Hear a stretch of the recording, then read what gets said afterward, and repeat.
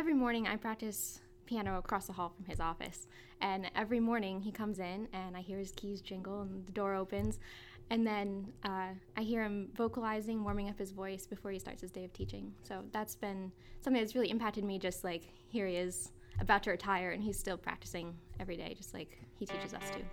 There has never been a time that I have gone to him for advice, whether about a piece that I'm singing or just about something that's going on in my life, that he has not been willing to sit down and talk with me about it and to give me advice, always with the utmost patience and show of Christ's love. He's been more than a teacher to me. He's been a mentor and a friend. He's taught me to become more mature. I've learned to be more diligent and intentional about my work. He's a great man of God, and he exemplifies that through his faithfulness, his hardworking attitude, his character, and just all these things that he's taught me, I'm sure I'll remember for the rest of my life. For 35 years, Dr. David Shockey has been a part of the School of Music at Cairn University. Directing chorale, teaching voice, and impacting the lives of so many students, he has been a deeply interwoven thread into the fabric of Cairn University. And he looks forward now, after many years of service, to retirement. You're listening to the Cairn 10 podcast, where we bring our alumni back inside Cairn University in just 10 minutes. Dr. David Shockey, thank you for joining us today on the podcast. My pleasure, for sure. Can you tell your story as it relates to Cairn, how you came here and how that process unfolded, and just talk us through some of these many years that you've been associated with the university? Happily. I was teaching in a public school district in western New York, outside of Rochester, and felt strongly led to move elsewhere. And in May of 1978, the gentleman who taught me private voice at Roberts Wesleyan College, from which I graduated with my bachelor's degree, he happened to buy my house on a Saturday afternoon, knowing that I was looking for something else. And he said, well, why don't you call King's College and call PCB? My own reaction at the time was, well, why don't I call 100 schools? And I wasn't about to do that. But the previous summer, I had met Sam Hsu. And so I decided to call Sam and let him know that I was looking. If he knew of anything, I might be interested. And that was a very interesting call, actually, because Sam said, David, I'm not free to say too much at this point, but there may be something here. I'll get back to you. So 4 days later, he called back and said, yes, one of our voice faculty has now made it public that he intends to leave. So Sam said, I've spoken to Al Lundy on your behalf. You should be hearing from him. 4 days later, Al did call me, interrogated me for about an hour on the telephone on a Sunday night, and we set up an interview for Memorial Day weekend, 1978, when I was headed down to Baltimore anyway from Rochester.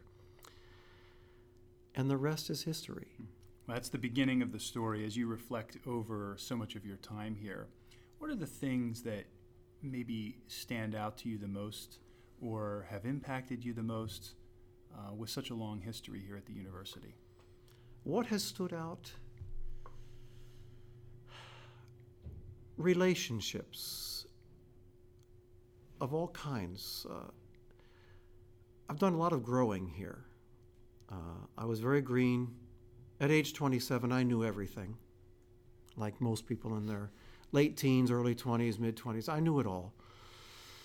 And not really, of course. And frankly, I was a little scared. I thought, 5-year program, what will I do with my voice students after the first couple lessons? So it was a little scary. But the Lord worked in me and through me by his grace.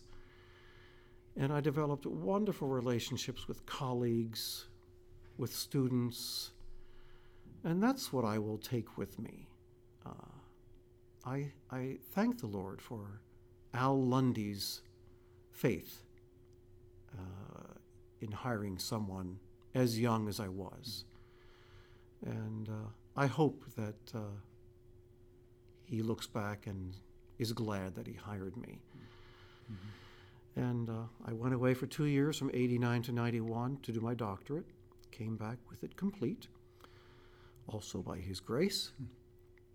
And a year after I returned, Ron Matthews left, and the chorale became my great privilege and responsibility.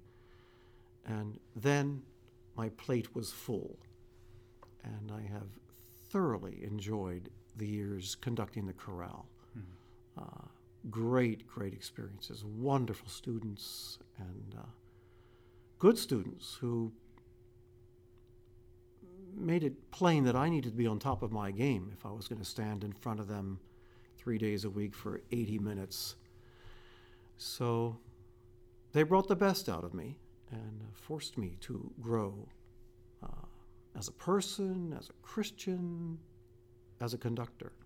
Students could go to many different places and earn a degree in music, but based on your experience here, what is it that we can do maybe that is tremendously unique?